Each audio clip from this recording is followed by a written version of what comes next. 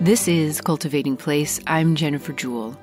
This week, as we tend toward the winter solstice, we continue our exploration of garden and seasonally based winter cheer here in the Northern Hemisphere. Hort and Pott is the botanically driven design work and vision of Todd Carr and Carter Harrington. These two strive to embrace the seasons of their home place in the Catskill Mountains. Their vision is in many ways an effort to reimagine their own relationship to the wider natural world around them and an encouragement to us to do the same.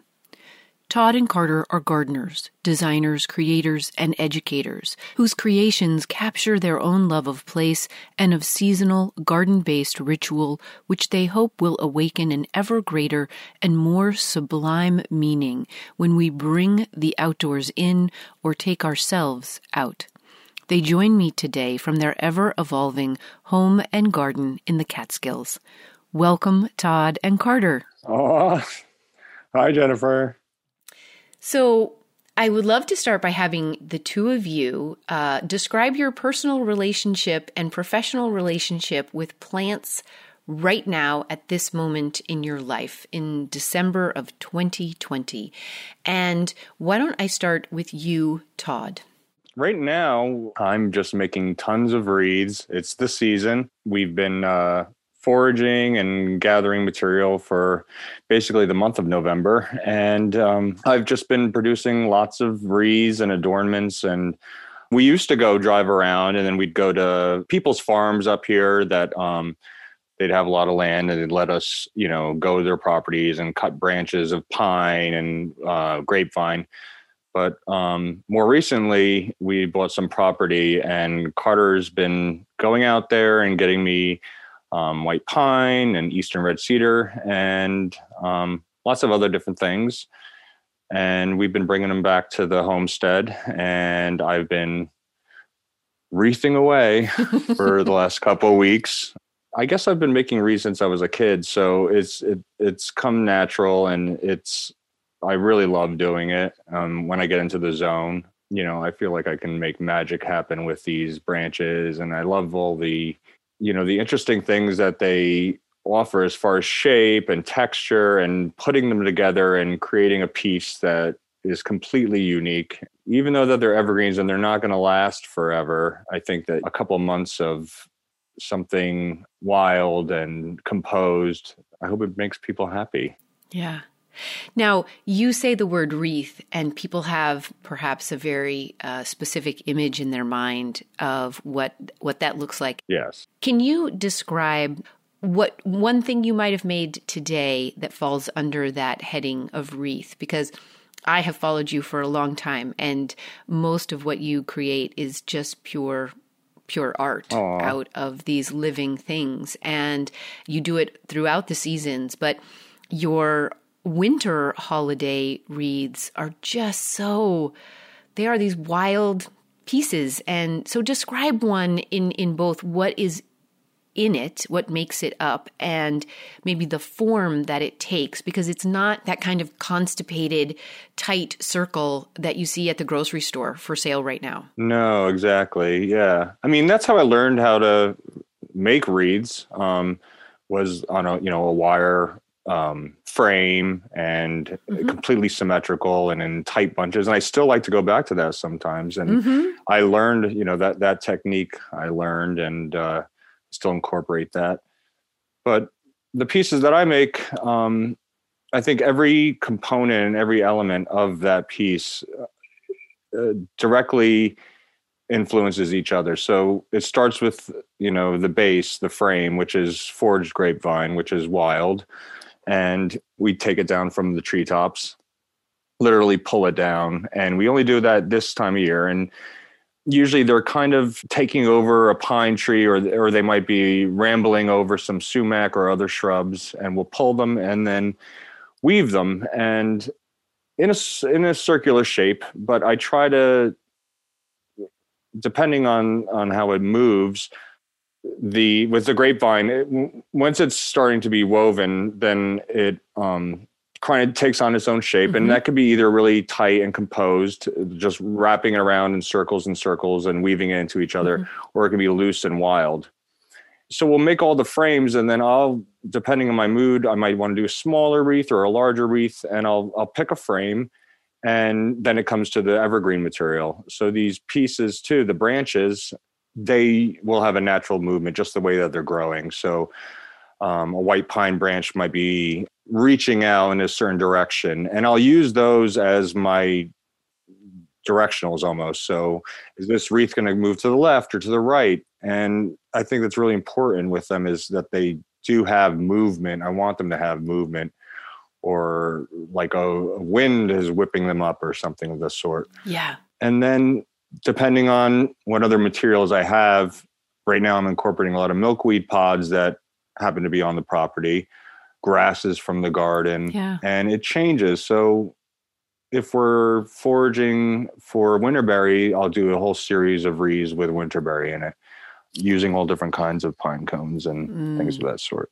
Yeah, and Jennifer, I'm not the wreath creator, but I'm observing Todd working, and it sounds like, in what I observe, is a huge process of what he's doing is listening. He's listening to the plants and the material that's coming, and really, this listening is a product of the entire year. It could depend on what was growing this year, what was really blooming, what took off. And I've noticed just from observing that certain years, certain materials we use are abundant, whereas perhaps this year, for instance, the winterberry wasn't super it wasn't lush, that we had a little bit of a drought in the summer. So maybe there wasn't so much red this year. And so it really comes back to like listening to what was growing, and then listening even in the minutia of like when Todd's saying what branches,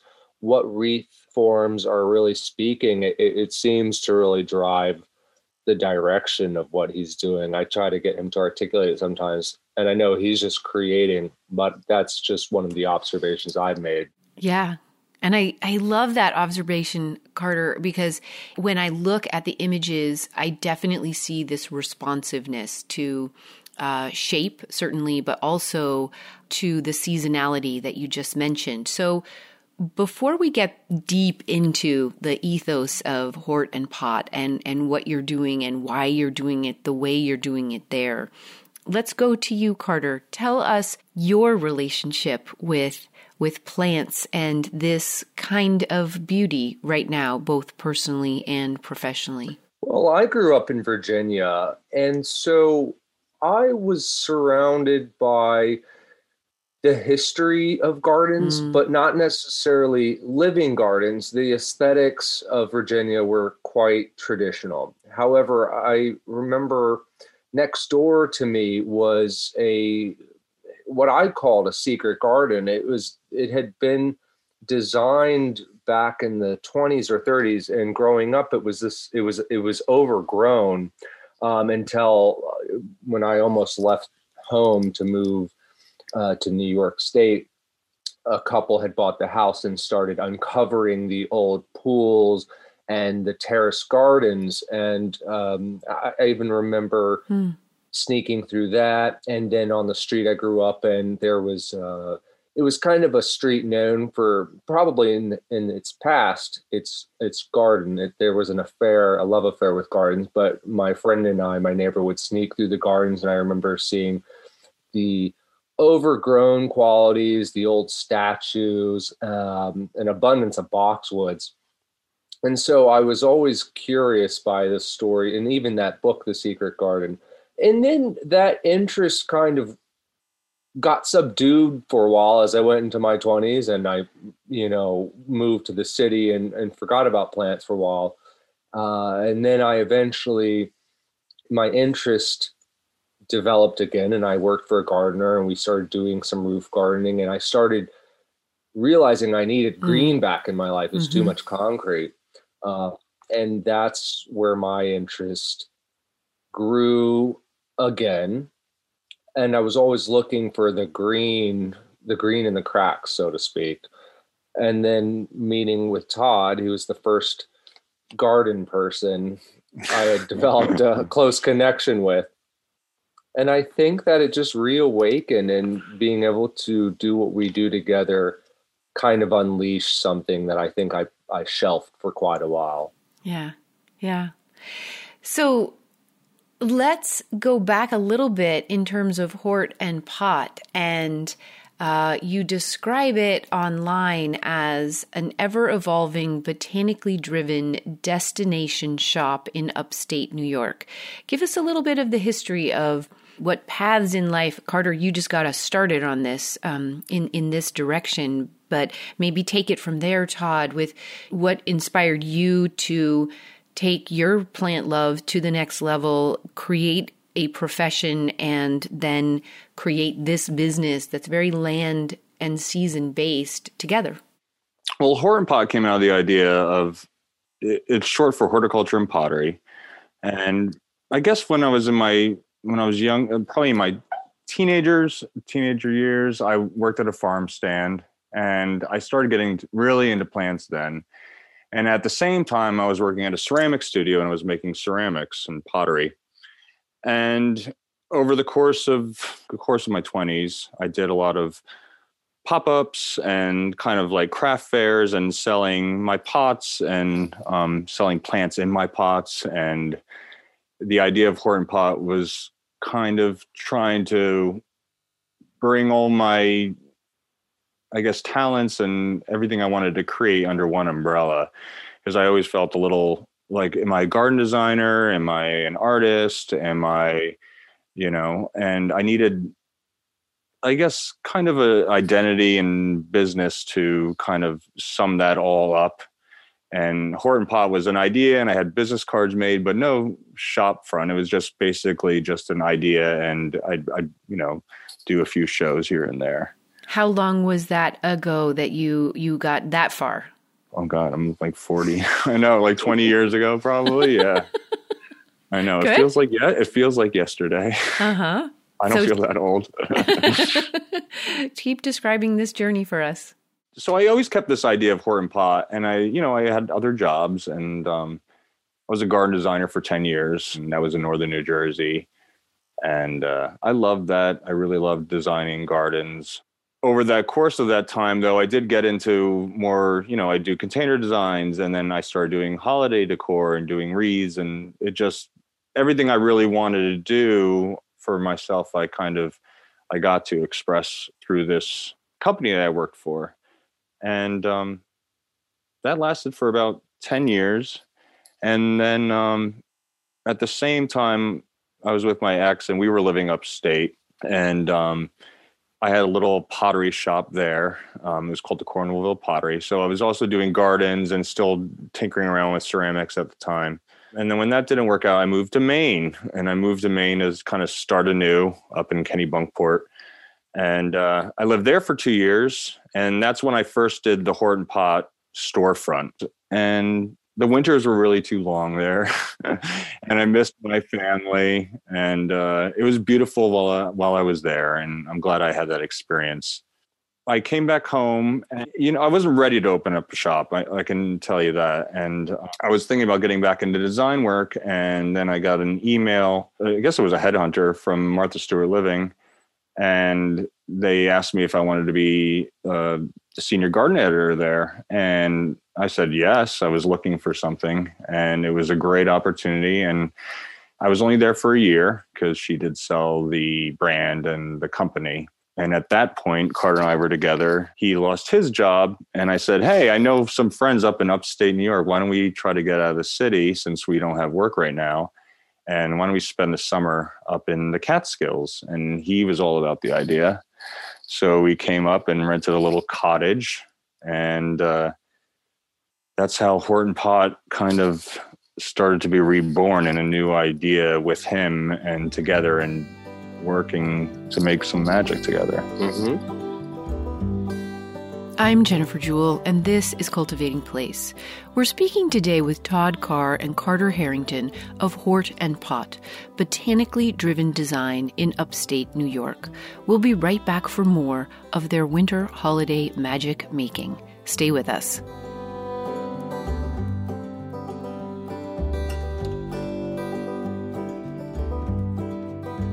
Hey, it's Jennifer.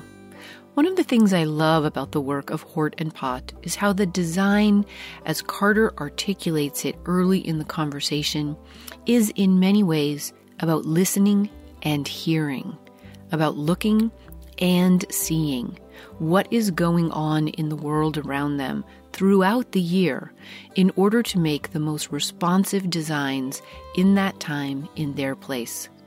I like this idea of us as gardeners all being in truer conversation with the larger land and lives of our places. Conversely, I was really sickened and disheartened recently when John shared with me the news that in the state of California, 4 highly pressured and declining bumblebee species were recently excluded from protections under the Endangered Species Act. As reported by Western Farm Press, the Superior Court in Sacramento ruled that the California Endangered Species Act does not cover insects, and that bees, as invertebrates, cannot be included under the same classification as fellow invertebrates, fish, which are covered by the Act. The Almond Alliance of California and 7 other industrial agricultural groups sued the California Fish and Game Commission in order to ensure that the bumblebees were not granted protections. The case followed a 2018 petition from the Xerces Society for Invertebrate Conservation, Defenders of Wildlife, and the Center for Food Safety to add the 4 bumblebee species: the crotches, the franklins, the suckly cuckoo, and the western bumblebee. The bees would have been the first insects granted protections. In response to the industry win, the Almond Alliance said, quote, "The California almond industry recognizes that pollinators are integral to many natural habitats and are crucial for the production success of our industry, but that they were pleased with the ruling, and they reiterated that the California almond industry continues to be committed to protecting the health and well-being of bees." While that sounds great, the fact is that the Almond Alliance of California and these 7 other agricultural groups opposed the protection of these bumblebees because they feared that pesticide restrictions, grazing rules, and other habitat protections could then be imposed. I guess I'm missing which natural habitat insects aren't crucial for, and how maintaining our economic structure dependent on pesticide use, on not altering or advocating for better grazing management, and not protecting and caring for all of our natural habitats, could ever equal being committed to protecting the health and well-being of bees, even honeybees, and certainly not bumblebees. In more bad news, the winter count for the western monarch butterflies are even more dire this winter than previous lows. And I marry these 2 thoughts, that of the adaptive and responsive creativity of Todd and Carter, and that of the short-sighted, non-responsive, and non-adaptive to our exact time and place on this beloved planet of our larger agricultural industries and economies, because I think this is one of those disconnects that gardeners can weigh in on. This is one of those breaches into which gardeners can enter with all the conviction and love that they exchange with their gardens and places every day, every season. That we, as gardeners, can advocate and role model and vote with our own gardens and gardening and voices and choices and dollars for the economies of our places to be built on listening to and heeding the nature of our places. All habitats are dependent on insects, and all of our insects need us, and we desperately need them. how many chemically dependent almonds are 4 entire species of bumblebees worth to you? For more information on this and how to get involved and learn more, head to thexercessociety.org. Together, we can and will grow better.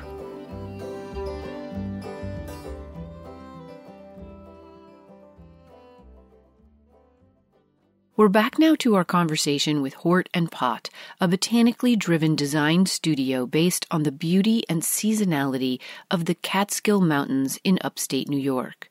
In this particular season, the very personal creations and creativities of gardeners Todd and Carter will remind you of the great joy of handcrafting seasonal, plant-based delights to help usher us, our families, our homes, our communities, into the sacred, needed, healing dark and dreamy dormancy and rest of winter.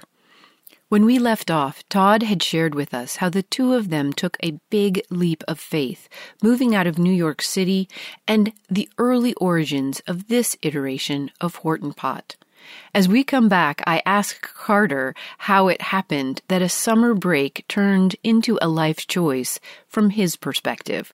I can tell you exactly how, because the price was right. Our friend, the woman who was renting us the cottage, who's become basically our fairy godmother. She used to be a taxi driver. Used to drive a cab in the city back in the 80s. And love it. We just clicked. Oh, let me preface this. It was a month we rented the cottage in July, and then it became August. And of course, being in New York City in August is awful. Who is in the city in New York? I mean, it's hot, it's humid. We happened to have a creek in the backyard in which we basically spent a month building a stone labyrinth. Think Andy Goldsworthy, but on our own little way. And just working through some ideas, releasing steam, and realizing, wow, what a beautiful place. One day she goes, look, follow me. There's a house for sale. I think you might be interested. It's not really in the market. I don't really know what the story is. It's a foreclosure. And she walked us down this dead end road, and we saw the house, and I was floored by how affordable it was. It was a fixer-upper, but it's a historic farmhouse, small, intimate, and very cute. And we said, you know what? We could go back to the city now and look for new jobs and look for new apartments and start the cycle all over again. It had been almost 9 or 10 years we'd been there. Or we could buy this house and take a risk and jump off the cliff and just do it. And we did. And it kind of was meant to be in this weird way. It's almost like you couldn't plan this. We'd actually be fools to try to plan something like this. And so we bought the house, we closed, and we got the key. And then we were kind of like, oh my goodness, what are we going to do now? So yeah, it was like we came up, it was almost, we found the house and then figured out what we were going to do afterwards. Yeah. Right. And Todd was always making arrangements. That's just like part of his thing. He does flower arrangements. He gathers things. And I remember that winter was a little challenging. It was rough because the summer's one thing, the winters upstate are another. And I think that the necessity of how do we channel our energies together, and the shop wasn't even born until the spring. I think the idea kind of gestated over the winter. And the woman that we were mentioning, she had a carriage barn built in 1869, yes. And it had been empty and just full of, who knows what. And in the spring, we talked to her and we said, look, we're interested in fixing up this space because we'd like to do a shop. What do you think? And she said, I love the idea. And that's when it was born. And it really it started a lot with Todd's collection of vintage and little plants we had grown. And it was almost like a little pop-up. And we went through that year and just felt it out, and it was kind of a fun thing. It got real interesting that next winter, before the holiday season of 2017 is when the idea really clicked. Todd started with one wreath and shared it through social media and got a really wonderful response. And at that point, I'd set myself up a little workshop with some tools, and we started. And Todd would ask me, "Can you build a swing? Can you make these vases for me, or a little tray to hold these bud vases?" And then we realized, okay, this is it. This is where we're going to draw on the Catskills. We're going to draw on our love for botanical, my background in fabrication, and that's when it really started to click. I love this story so much. How did you acquaint yourself with the land, which has clearly developed into this responsiveness and knowledge of when things are ready and what things you can use well, and maybe what things you shouldn't use because there aren't enough of them, or whatever that might be? How did you make that friendship with this ecosystem and the land you are engaged with? I, first of all, loved how Todd opened my eyes to it, because I will never drive down a country road without being like, look at that grapevine, or now it's like this, it's this thing. And I think that was almost imparted to him by his mother, because she's like, look at the winterberry, and it's so charming and cute. And look, my eyes were open to this world, because it had almost taken that time to get through the spring to really look around and I don't know, it's almost like slowing down in a way that I didn't even realize how it was a different tempo we were used to. But it was also a large part of it, just exploring. And we would, I remember the first, one of the first foraging adventures, we would literally just drive up the mountain road and look for a really kind of like back road. I'm like, let's put the 4-wheel drive on and see what's, not a private road, but I mean, these are old country roads. And we would just go and be like, oh, look. And we've discovered these beautiful worlds. I mean, from a business perspective, it was completely impractical, but for the creative process and the discovery of looking and learning, and I personally have learned so much of what to pay attention to now. And it was just, it's taken a few years, but I'm like, oh, the sumacs aren't doing good this year, or look at the winterberry this year. And I think it's like feeling the rhythms, and there's a lot that we've observed just through the little gardens we have on our property. Mm-hmm, mm-hmm. Talk about that sort of balance between what is cultivated and what is wild foraged. Right now we have the Red House, which is still in Oak Hill. So we have a little, I guess it's a 2-story red house, and I planted some gardens out front. So lots of perennial grasses, willow, and I've used that material a lot in the wreaths right now. And the new property that we have, that is 20 acres. And what's really exciting about that property is it's got a lot of different diverse landscape. It's got a pond and wet loving plants. It's got an open meadow. It's got a dense white pine woods. It's got lots of areas to get material from. And it's been a big relief this year, because the material is really accessible and right outside our doorstep. And before that, it'd be a little bit like the past years. We'd be driving around looking for stuff. And we also started planting things, and we're planning on planting things in the future there too. We go to my family's farm in Pennsylvania, and we get a lot of some of the base greens there, and the more architectural ones we planted maybe over 10 years ago. My parents and I planted a bunch of blue spruce to grow as Christmas trees, but we don't have the heart to cut them down. So now every year I come and I cut big branches off the lower branches and use them. And there's some big Norway spruce on the property, and there's some other pines that will gather material there. And we kind of piece it together, and then some, but this new property is I really want to start planting my own winterberry, and I want to, plant more willow and plant some different, more unique evergreens and different material that we can go out our doorstep and enjoy visually and use and be part of the business. Yeah. Carter. Where the shop was and where our current house is, I mean, it sits on less than an acre, right? Todd in the summer grows beautiful flowers and the grasses, a lot of these elements come into play, but they're not necessarily the true wilderness, which is part of the exploration of the Catskills. Now that we're moving on to a bigger piece of property, we have the opportunity to cultivate the varieties that we really want to use. And that's all in conjunction with the creative practice of creating the wreaths and the arrangements has grown. And so there's a point where how much can you forage if you're turning your creative passion into a business? Yeah. And that's a dynamic like scaling and balance that I think all creative horticultural hearts and minds have to test it every season.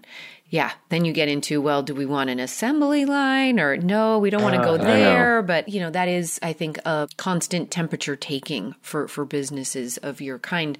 And yet what is so fabulous about what you do is that it feels very personal. And not only, I think, do you curate it that way, but it actually is from what I'm hearing in your voices. Mm-hmm. And I love that because I experience it myself. I think all gardeners probably do this time of year where you're like, and then I need to plant more of that so I have it. And then I need to plant more of that so I have it for Christmas. And throughout the year, right? You're always... Yeah, exactly. Yeah. And you start, collecting. I start collecting pretty early, like, oh, those acorns might be fun. Those acorn caps, right? Yeah. Definitely. Pine cones on the side of the road when we're stopping.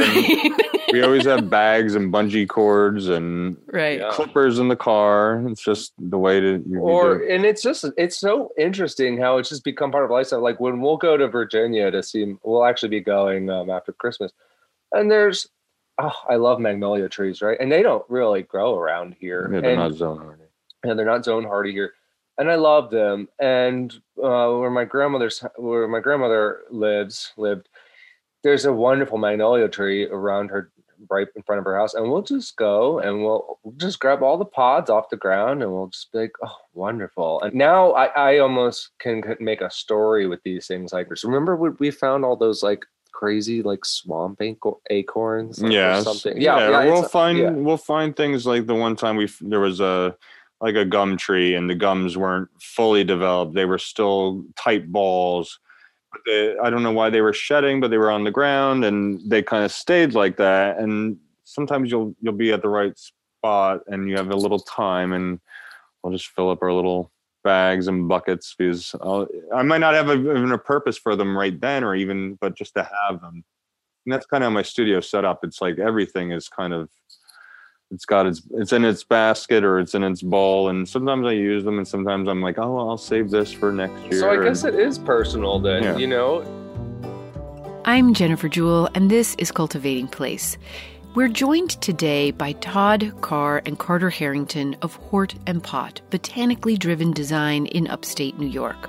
We'll be right back for more of their winter welcoming wreath magic making. Stay with us.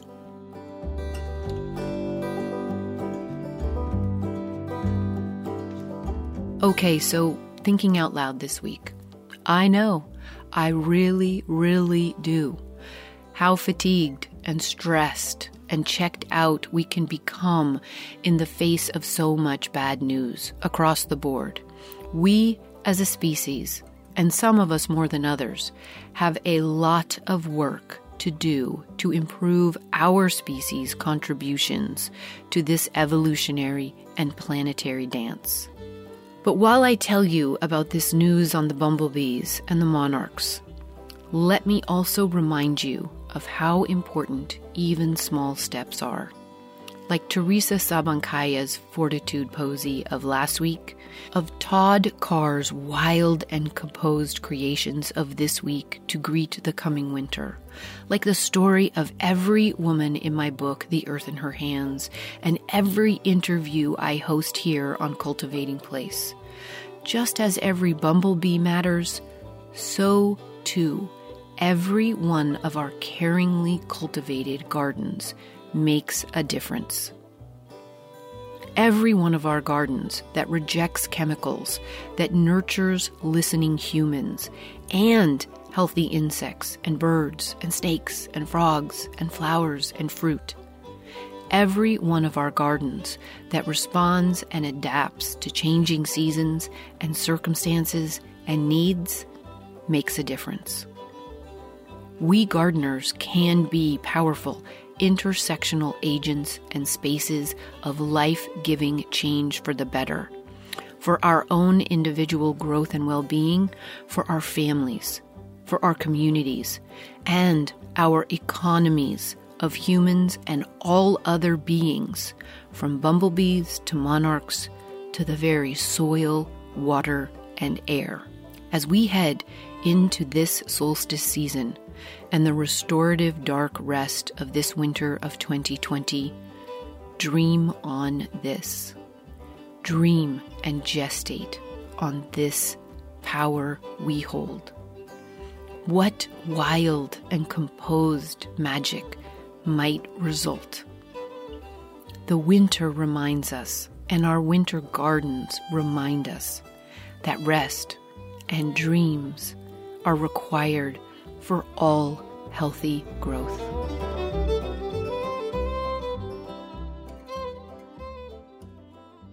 We're back now speaking with Todd and Carter of Hort and Pott, a botanically driven design studio inspired by the beauty and seasonality of the Catskill Mountains and ecosystems of upstate New York. One of the aspects of both their life journey and their professional evolution is how adaptive and responsive it is. As they enter this newest phase in relationship with a new-to-them piece of land, its forests, its wetlands, its meadows of milkweed that they dance through to disperse most of the seeds before they harvest the pods, they are leaning into this shifting time. They are taking their time to consider what the physical shop of Hort and Pott should and will look like in the new year. As we come back, they share more about this process with us. This fall is when we decided that we were going to close the shop after Columbus Day.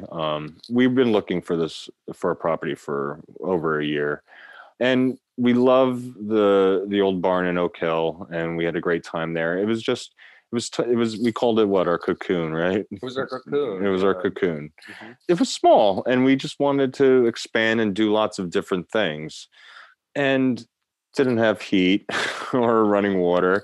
So last winter, I said to myself, I was like, I don't want to do another, holiday in there. It was very cold last year, and we got a lot of snow. Do you remember that, Carter? We had like a foot of snow before Thanksgiving. And this year, I wanted to pack up the shop before the snows came. So we closed up and we moved everything over to the new property. Now, the new property has a big house on the road, and behind the house was an old boarding house. So the boarding house is what we're converting into the new shop and studios for Hort and Pott.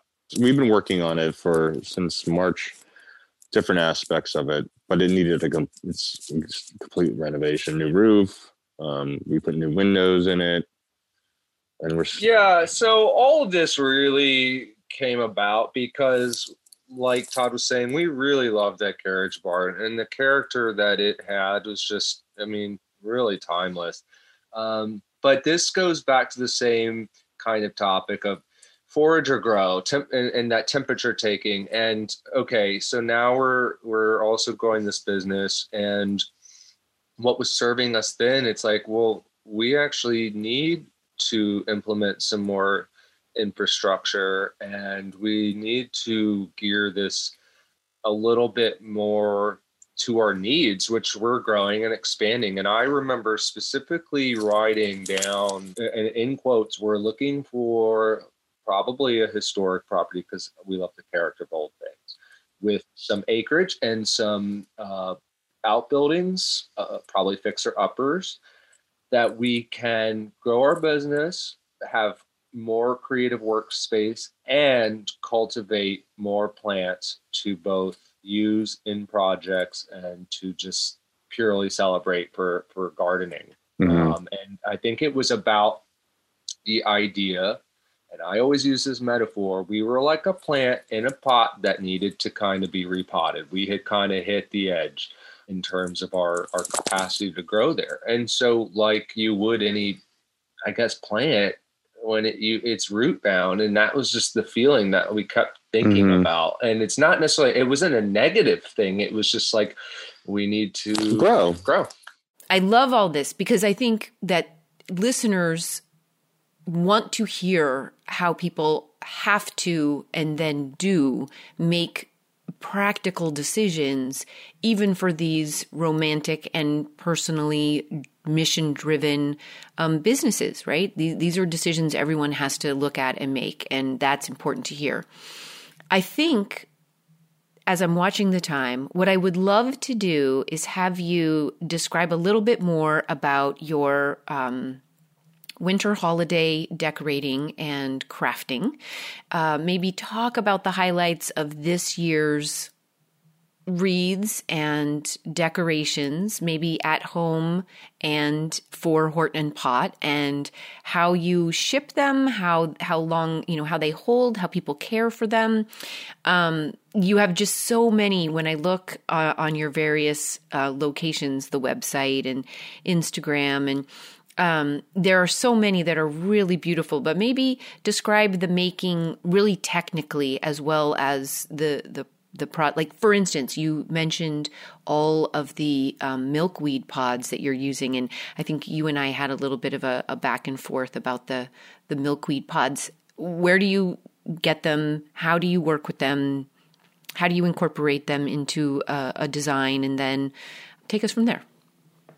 Yeah, well, with the milkweed, I love milkweed. So it's not always easy to find, but we just so happen to be lucky that at the new property, there happens to be this large colony of it out in this like back meadow area. So there's tons of it. And I guess, what was it? Probably like October. It's when they started to release the seeds. So we just let them run their course with that. We let them kind of, seed everywhere. And then we start picking them, try to get it before the rains come, because then they can get soggy and start breaking apart. And if there's any seeds, we kind of like run through the fields and kind of spread the seeds because we want more milkweed.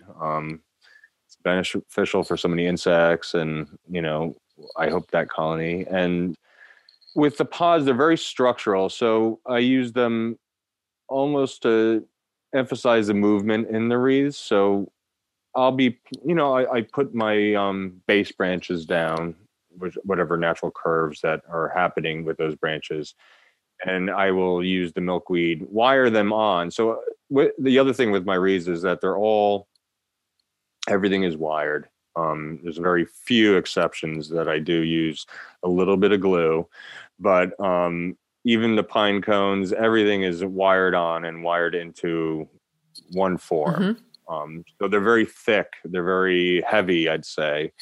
Beefy wreaths. Yeah, they're like masculine wreaths. They're very well constructed. Yeah, they're robust. They're hardy. They're very tight. Yeah.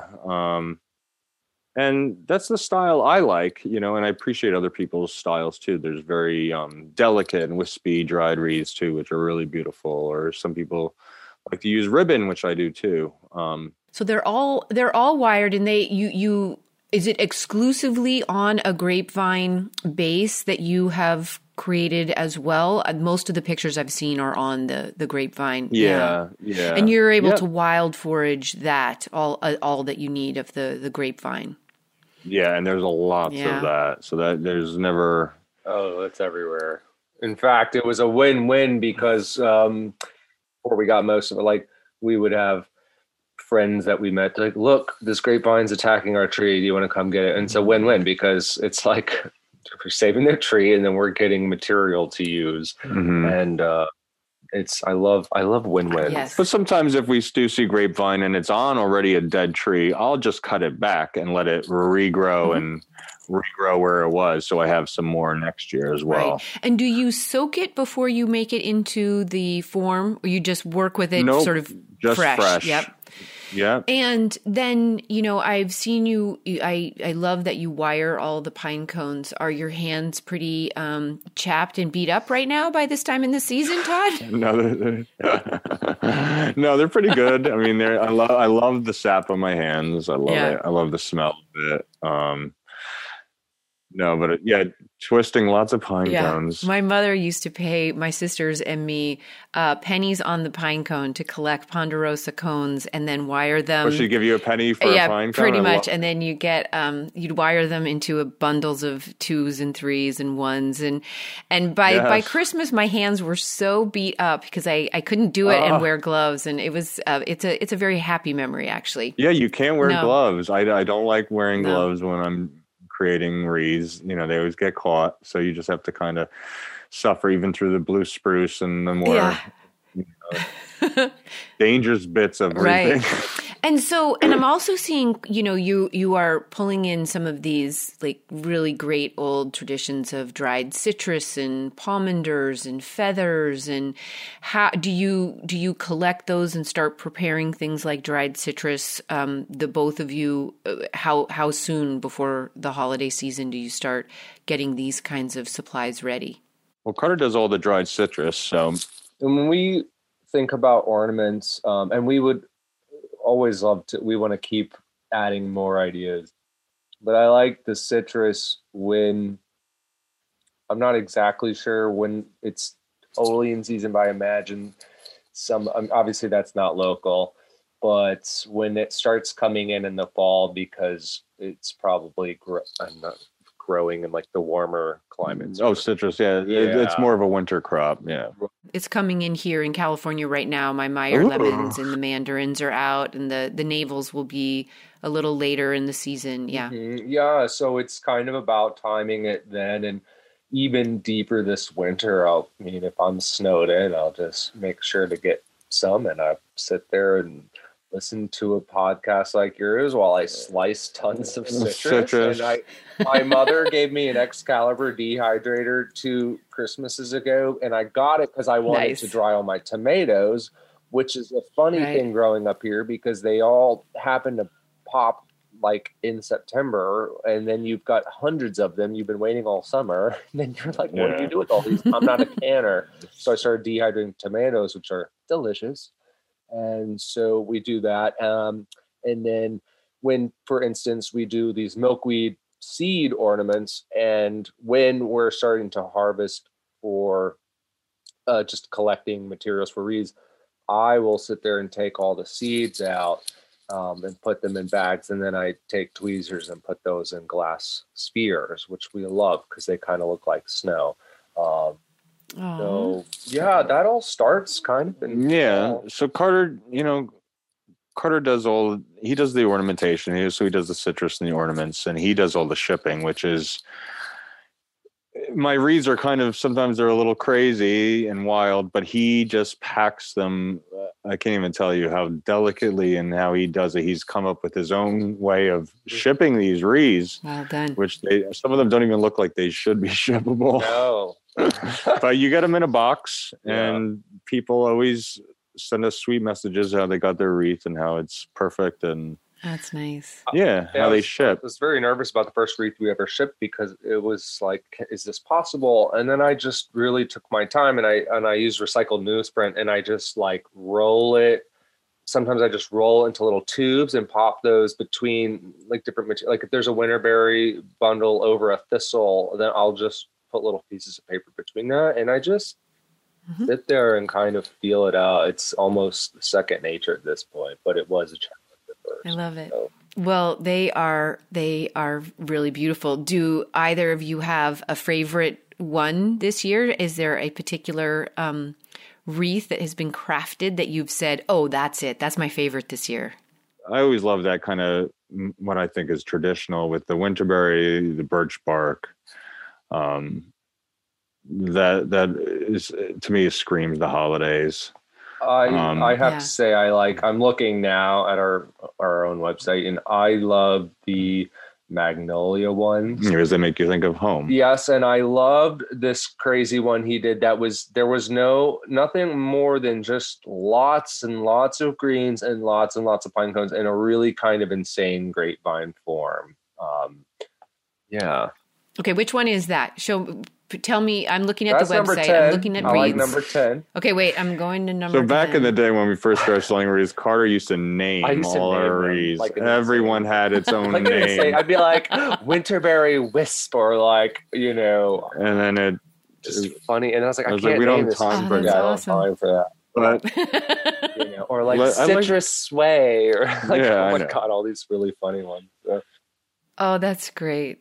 So as we're coming to the end of this conversation, I look at everything that you do and I read this wonderful sentence from your website, which I think is summarizing the ethos you are trying to live into. And that is the creation and curation of botanical-driven design that reimagines the relationships between people and nature. And I would love to end by having each of you describe what that means to you and why is that important, this reimagining of these relationships between people and nature. Why, and what does that look like to you? What does that mean? Let's start with you, Carter.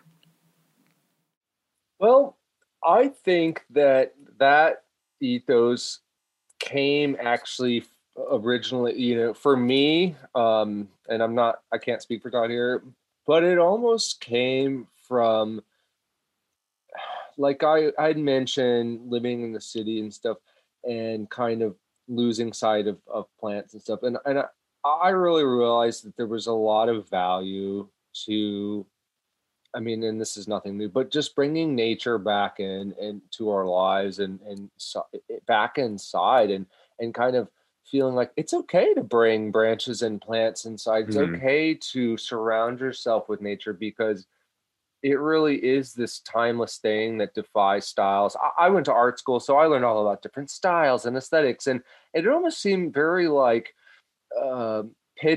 easy to pigeonhole these things. And when I realized nature is abundant and bountiful and really doesn't subscribe to any preconceived aesthetics or ideas, that's when and then of course learning from Todd and realizing, wow, he's got this art to take natural materials and form these beautiful things. It's just something that I couldn't ever have learned in school, and I never really met people who did that. And it kind of opened my eyes to how we can really participate in nature and kind of let it speak to us in its own kind of way, if that makes any sense. Yeah. So that's nice. my take on it, and just really learning how to appreciate being surrounded. And of course that ties into our other big philosophy, just being in tune with the seasons and really stopping to pay attention to what's going on. And she's always there. So. Yeah. And, bringing people closer to nature,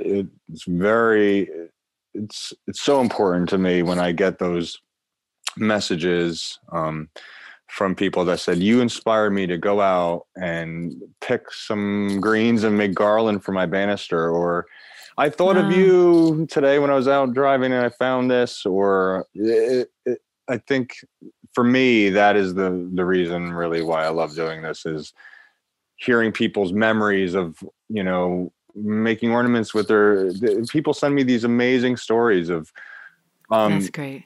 Lots of memories and nostalgia and things that really make this all worth it for me. I love hearing that. And I love bringing people closer to nature and hearing their response and making them happy, and, they don't have to, when people do buy a wreath, that's great. But I think it's more important when it inspires them to go out and do something on their own and create something with, the bounty that is, nature and outdoors. Absolutely. And could I add one thing onto that, Todd? Yeah. We also jointly feel that we are living in a very this is just something that can be a very technology oriented society. And I think there's so many great things about the technology available to us, but I think there's a little bit of a side to that could, I don't know. I hope that we can also champion nature because it's important to stay in touch with that. And I think there's a real risk of people kind of losing touch of that and getting sucked into the screens and all of the electronic stuff, which is fantastic, but it's not really real either. So, and I think that's what's happening right now. There is this movement of people really wanting to connect with nature in any way that they can, even if it's like if they're in a city and keeping their little window box or anything of that sort, just trying to get back down to it.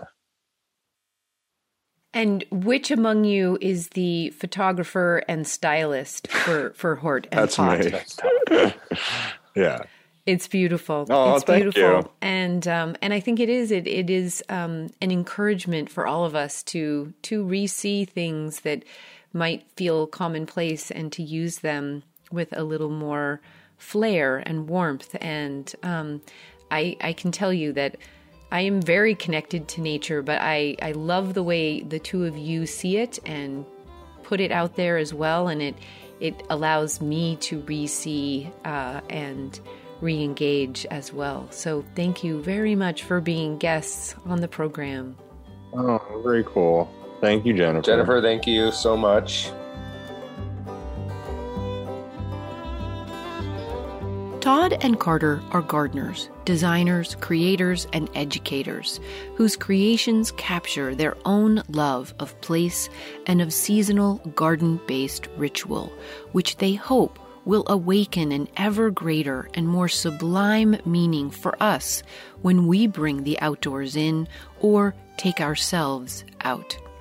Todd and Carter's work under the name of Hort and Pott strives to embrace the seasons of their home place in the Catskill Mountains.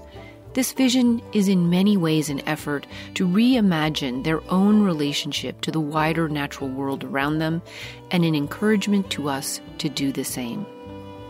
Join us again next week when we celebrate and honor the coming winter solstice here in the Northern Hemisphere in conversation with Amber Tam, an undaunted gardener, farmer, floral designer, and very human justice seeker. Her work gives us visions for a future we can grow on. Listen in next week. Cultivating Place is a co-production of North State Public Radio and listeners supported through cultivatingplace.com.